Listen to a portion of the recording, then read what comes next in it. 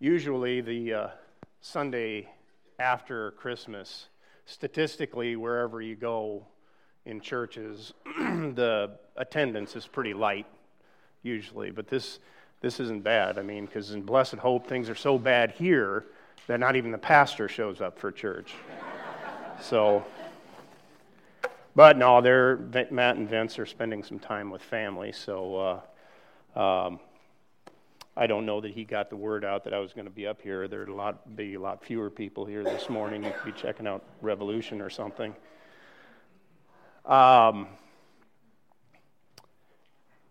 it is a weird time of year for me. It seems like, because thanks to Walmart, they get you thinking about Christmas around Halloween. And, and then after Thanksgiving, Advent starts. And so from a secular point of view, and certainly from a Christian point of view, Christmas is a big deal. And there's this build-up that goes and goes and goes until Christmas gets here. And then no sooner are you past it, and New Year's is like right there. You've got like this 6-day-ish limbo period where you're still going to work, you're still doing your thing, but, it's just a weird time. And I've always thought that that's always a good time because you'll see it in the news and stuff where they kind of look back on 2018. And it's always, I think, a good time during this period to just sort of look back as to, with your career or with your marriage or finances or whatever. It's always a good idea to just kind of look back, see where you've come, and maybe see, okay, what can change, what can I do better, whatever for 2019. In fact, we're even going to have that'll be next year, but we're going to be having a meeting here that I would encourage you to come to, where we're going to do just that. We're going to kind of look back on what we as a church did in 2018 and then set some goals for next year. And I guess that's the purpose of my sermon this morning, is challenge us all to take some time before the new year to just see where you stand with God right now. Where do you stand in light of the gospel? And what I want to do is read some verses that are going to be very, very familiar to you. In fact, I think it was discussed even at the Christmas Eve service, where they talked about the Christmas story. It's going to be in the beginning of Luke, and I'm going to talk about the documented times that Luke records angelic appearances to Zechariah, Mary, and the shepherds. And like I say, these are very familiar to you, especially you've probably heard them almost every year. Whenever you come to church, these are read quite often. But I don't want Christmas to be the focus. I want us to look at it from a little different point of view. I'm going to read a lot, which should be a good thing for you guys, because the longer I spend in the Word, the less shorter my sermon is, and everybody can say amen to that. But I'm going to start in Luke chapter 1, and I'm going to start in verse 5. Now, I'll warn you, I'm reading out of the NIV, so if you have a different translation, it might be a little odd, but in the time of Herod, king of Judea, there was a priest named Zechariah who belonged to the priestly division of Abijah. His wife Elizabeth was also a descendant of Aaron. Both of them were upright in the sight of God, observing all the Lord's commandments and regulations blamelessly, but they had no children, because Elizabeth was barren, and they were both well along in years. Once, when Zechariah's division was on duty, and he was serving as priest before God, he was chosen by lot, according to the custom of the priesthood, to go into the temple of the Lord and burn incense. And when the time for burning of incense came, all the assembled worshipers were praying outside. So basically, there's a worship service going on. The crowd's out here, and Zechariah is going to walk out and through a curtained area and into a room, so nobody will be able to see him. He's going to be in this room called and he's going to burn incense, and he's going to pray for the nation, and the crowd out here will be praying also. So he's back in there. Then an angel of the Lord appeared to him, standing at the right side of the altar of incense. When Zechariah saw him, he was startled and was gripped with fear. But the angel said to him, "Do not be afraid, Zechariah. your prayer has been heard. Your wife Elizabeth will bear you a son, and you are going to give him the name John. He will be a joy and delight to you, and many will rejoice because of his birth, for he will be great in the sight of the Lord. He is never to take wine or other fermented drink, and he will be filled with the Holy Spirit even from birth. Many of the people of Israel will he bring back to the Lord their God, and he will go on before the Lord in the spirit and power of Elijah to turn the hearts of the fathers to their children and the disobedient to the wisdom of the righteous, to make ready a people prepared for the Lord. Zechariah asked the angel, "How can I be sure of this? I am an old man, and my wife is well along in years." The angel answered, "I am Gabriel. I stand in the presence of God, and I have been sent to speak to you and to tell you this good news. And now you will be silent and not be able to speak until the day this happens, because you did not believe my words, which will come true at their proper time." Meanwhile, the people were waiting for Zechariah and wondering why he stayed so long in the temple. When he came out, he could not speak to them. They realized he had seen a vision in the temple, for he kept making signs to them, but remained unable to speak. Skip over to verse 26. In the 6th month, God sent the angel Gabriel to Nazareth, a town in Galilee, to a virgin pledged to be married to a man named Joseph, a descendant of David. The virgin's name was Mary. The angel went to her and said, "Greetings, you who are highly favored. The Lord is with you." Mary was greatly troubled at these words and wondered what kind of greeting this might be. But the angel said to her, "Do not be afraid, Mary. You have found favor with God. You will be with child and give birth to a son, and you are to give him the name Jesus. He will be great and will be called the Son of the Most High. The Lord God will give him the throne of his father David, and he will reign over the house of Jacob forever. His kingdom will have no end." "How will this be?" Mary asked the angel, "since I am a virgin?" The angel answered, "The Holy Spirit will come upon you, the power of the Most High will overshadow you, so the Holy One to be born will be called the Son of God. Even Elizabeth, your relative, is going to have a child in her old age, and she who is said to be barren is in her 6th month, for nothing is impossible with God." Then we'll switch over to chapter 2 and read a little bit here, starting in verse 8. "And there were shepherds living out in the fields nearby, keeping watch over their flocks at night. An angel of the Lord appeared to them, and the glory of the Lord shone around them, and they were terrified. But the angel said to them, 'Do not be afraid.'" You kind of have to feel sorry for the angel at this point. I mean, poor guy, he's got great news to give everybody, and the first thing he has to tell them is, chill, calm down.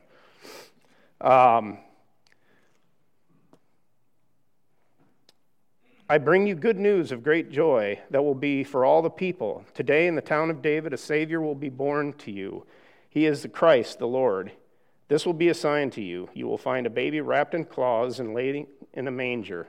Suddenly a great company of the heavenly host appeared with the angel, praising God and saying, "Glory to God in the highest, and on earth peace to men on whom his favor rests." When the angels had left them and gone to heaven, the shepherds said to one another, "Let's go to Bethlehem and see this thing that has happened, which the Lord has told us about." So like I say, what I was trying to do here was show the 3 documented cases here in the book of Luke where angels appear, again, to Zechariah, Mary, and the shepherds. And you're going to notice that there were a lot of similarities between all 3 of them, and there are also some definite differences.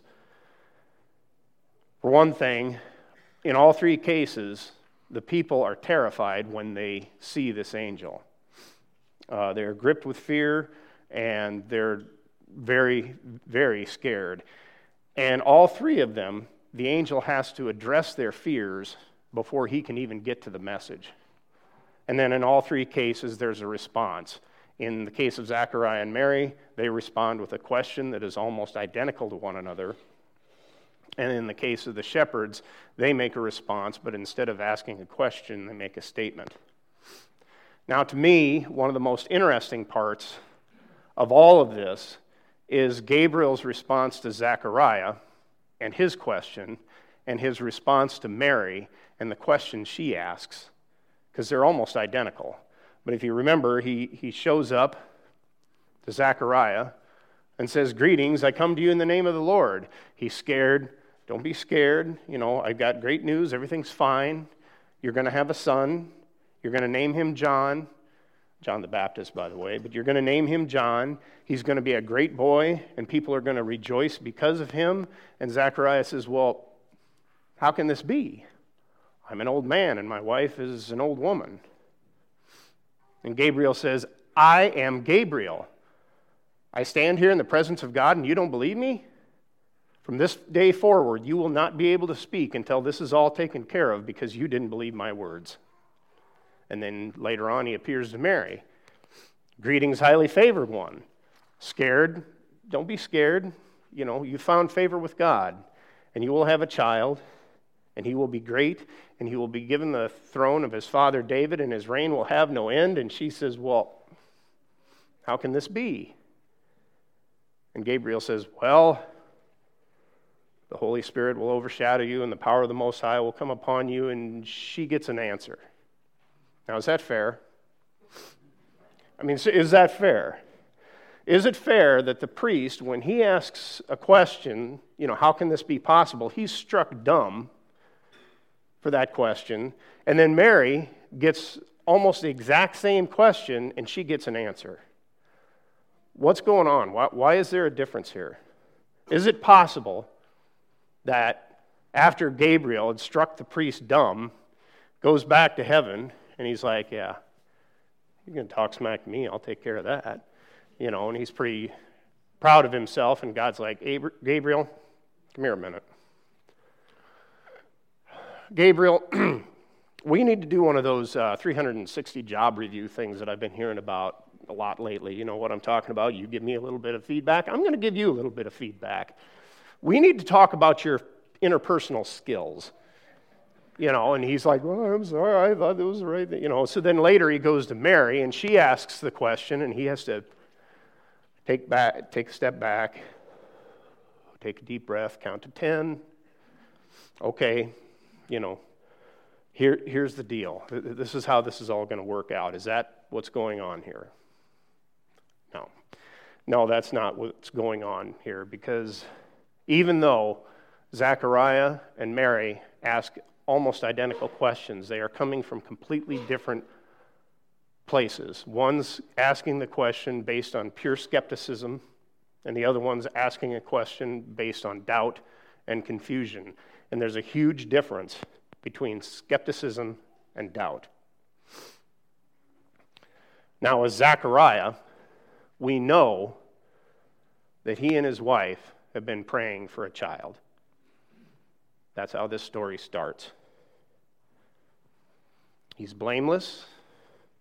He is doing everything God asks him to do. It doesn't say it specifically in Scripture, but I think it's fair to say that this is a man who loves God. He's serving God, he is blameless, and he is upright.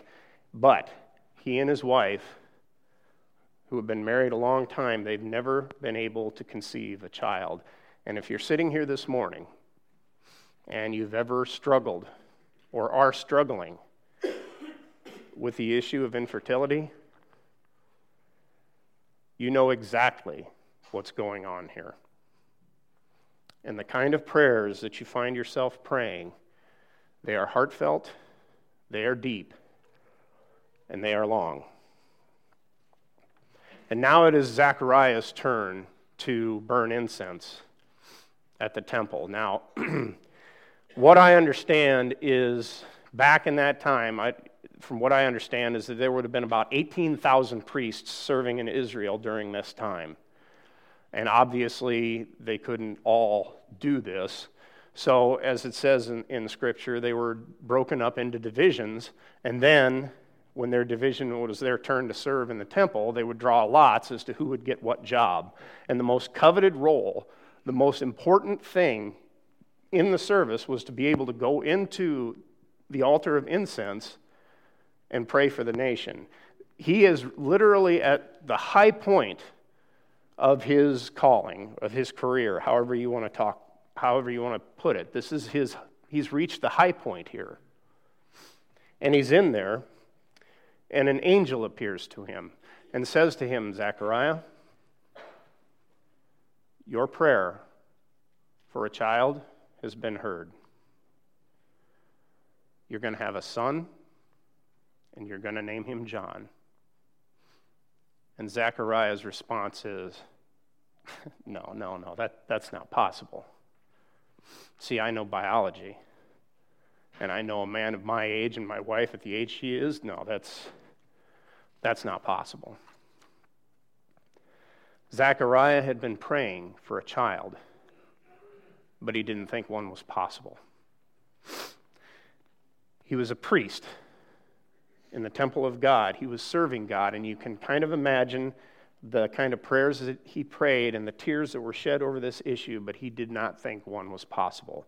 In other words, he was seeking God, and he was asking God for something that in his heart he had already decided God was in no position to do anything about. And so when an angel appears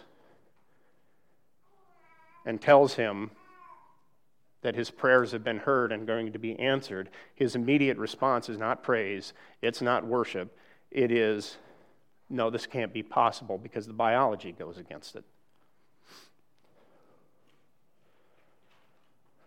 I don't know, I think I've told this story before, so I apologize if you remember it or if you've heard it. But there's a story of this pastor. We'll call him Matt and throw out the name, maybe just random last name of Hans. And some of you, he has kids and everything, he has a dog. What you may not know is that at one point in time he used to have a cat. It was an indoor cat, just a basic, never been outside, just a basic indoor cat. But as cats are, they're curious. And one day he went outside to do whatever it was he was going to do, and the cat ran out the door. And suddenly, for the first time, it experiences the outdoors, and he freaks out and runs to the nearest tree and runs clear to the top of the tree. Now, it's a younger tree, but it's probably 20 feet up there. It's up there a ways. And now it's stuck up there, and it's crying. And he doesn't know what to do. So he thinks, I know, I got a friend of mine, he's got an F-350 pickup truck. He said I could use it if I needed to. I'll get this truck, I'll get a rope, I'll tie it to the tree, tie it to the bumper, and I'll pull. It's a young tree, it's not a problem, it'll bend down, I'll be able to take the cat. What could possibly go wrong with this situation? So he gets this truck, he gets the rope, he manages to lasso to the top of the tree, which is a miracle in and of itself. And he ties it to the bumper and he starts driving. He starts driving. The tree is bending. It's getting down just about to where he needs it when all of a sudden the rope breaks, the tree springs up, and the cat is launched into the air. 2 weeks go by, and there's a young couple with some kids that have been coming to the church. They invite him over. So he decides, across town, so he decides he'll go visit them. And he goes over, and it's an apartment, upstairs apartment. They let him in. He walks in the door, and he sees his cat walk across the living room floor. Okay. So he sits down. He has a nice conversation, but his mind is going a million miles an hour this whole time.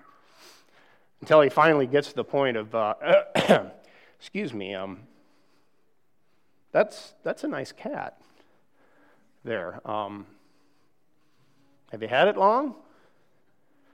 And the lady of the house says, Pastor Matt, you're not going to believe this. 2 weeks ago, we were up on the balcony of our apartment, enjoying the day. It was a nice sunny day. And my 5-year-old comes to me and says, Mommy, can we get a cat? Now, he's been bugging us for a cat forever. And I'm like, no, we're not. And I tried, he's persistent, if nothing else. And I kept telling him, no, we're not going to have a cat. And she kept bugging me. And he's like, you don't understand.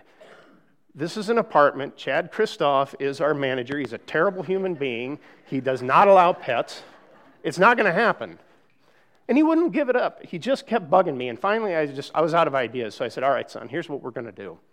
We're going to get on our knees and we're going to pray to Jesus. And if Jesus wants you to have a cat, you're going to get a cat. Pastor Matt, you will not believe what happened next. But for many people, the idea of answered prayer is just as fantastic and just as ridiculous, and therefore just as equally meaningless as the story I just told you. Well, that's just coincidence. You seem to think that there's some sort of causation between your prayer and the natural order of events that took place to where you're at now. But surely, come on, let's be reasonable here. The reasonable response is okay, amazing set of coincidence, unlikely. It was a 1 in a million type situation. You happen to be that 1 in a million. The kind of skepticism that Zechariah has is the kind of skepticism that shuts out any possibility of an answer. He has already decided in his heart this is something that God's not going to do anything about. And the sad irony of this is that this kind of skepticism doesn't just exist outside the church. It's a skepticism that exists within it. So as you sit here this morning, even as you've been thinking about Christmas, is it possible that you're sitting here this morning and you believe that God is no longer in a position to speak into your life anymore? Even if you're a leader, even if you're an elder, is it possible that you've been praying for something, seeking for something, or asking for something that in your heart God's not going to ever give? It's something that you can't possibly receive. That's what happens to Zechariah.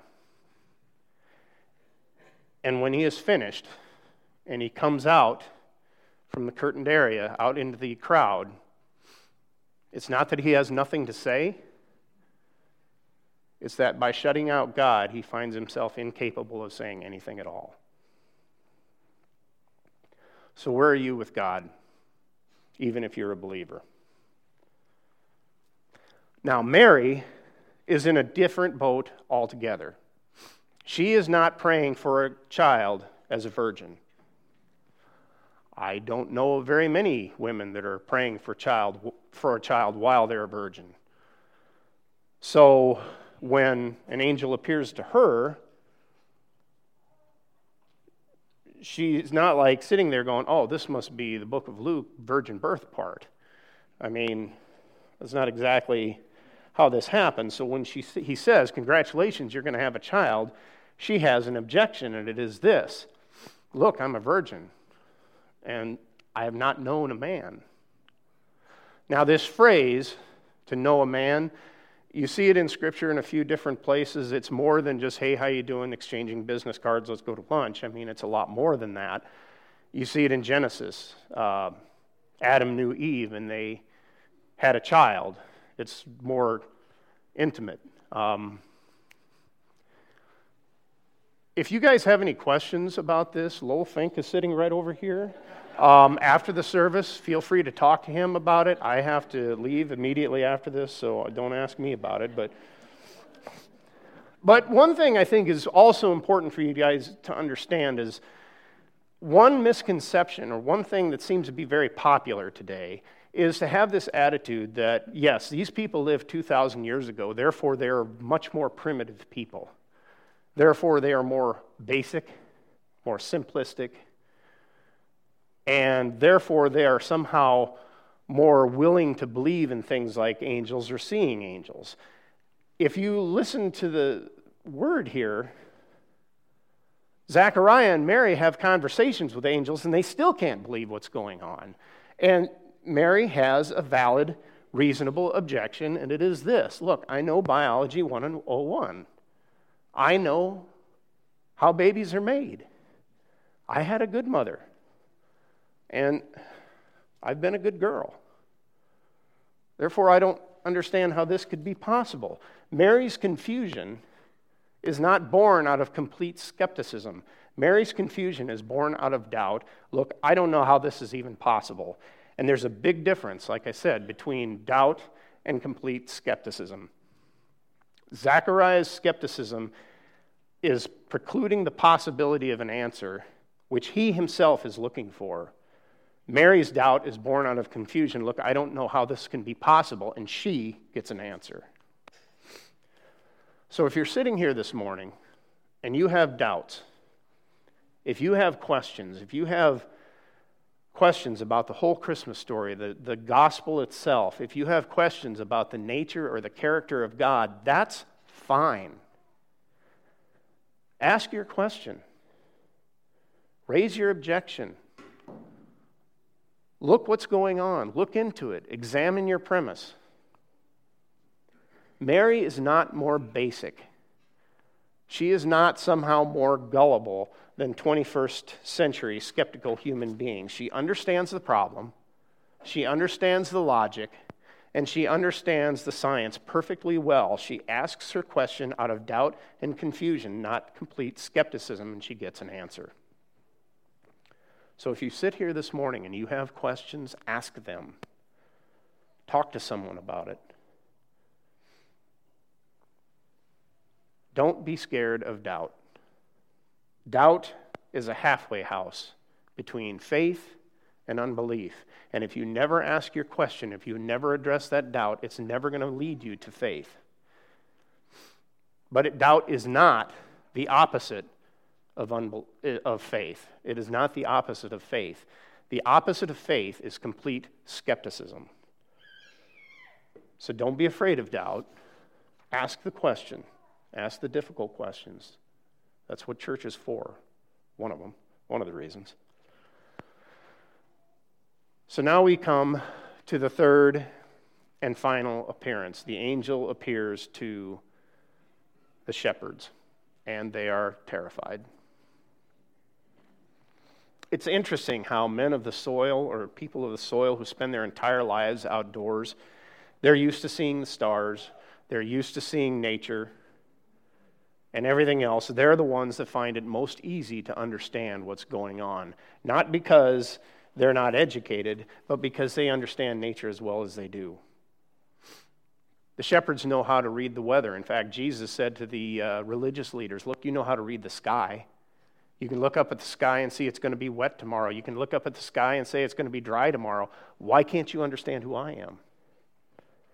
Well, these guys, they understand it perfectly well, and they've never seen anything like it.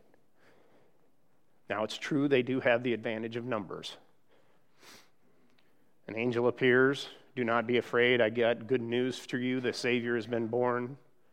And then a couple thousand show up and start singing. That may change the odds just a little bit.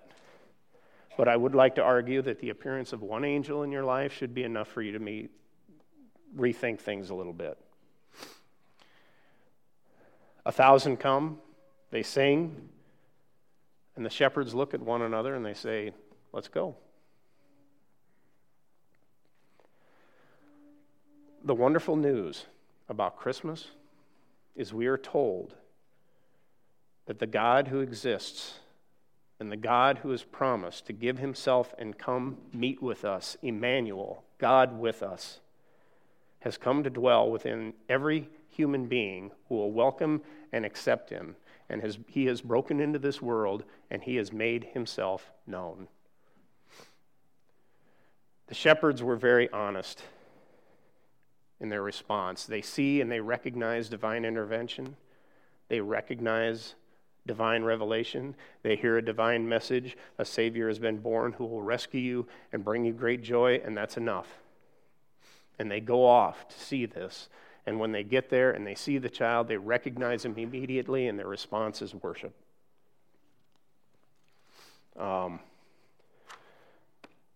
So I guess my challenge this morning, as we're approaching this new year, is to see where you guys stand. Take some time and see where you stand with God right now. I think it's entirely likely that there's a lot of us that could fall into all three categories. We have a little bit of Zacharias in us, a little bit of Mary, where we might have some questions, but I'm quite certain a huge majority of us do have faith in this message. So see where you stand. And then, again, with the issues examine your premise, and spend some time in prayer. Spend some time in the Word. Seek out other things. One of the reasons we push small groups like we do is not so we can sit around and just talk. One of the reasons we have youth groups, same thing, is so that these questions that you may have, these doubts that you may struggle with, can be addressed. Because I guarantee you, you're probably dealing with something and someone else is dealing with something just very similar or has dealt with it in this room or in this congregation. And that's one of the reasons we do what we do with small group. So that's my challenge to you this morning. And as you go into the new year, the only thing else I can say is just to feed your faith so you can starve your doubts to death. Let's pray. Heavenly Father, I do thank you for this morning. I thank you for this time of worship where we could sing, where we could lift our hearts to you. And Lord, as the year comes to the end, Lord, for some of us, this has been a year that we are happy to put in our rearview mirror. For some, it's been pretty good. Lord, take us where we are. Give us the wisdom to spend some time with you, to see where our hearts are with you, and to move forward into the new year with a new commitment and with a heart that's not afraid to ask questions. Because if you are the truth, then there's nothing that's going to scare us about that. So Heavenly Father, be with us, and may we step out of this church refreshed, convicted, and ready to serve. In Jesus' name, amen.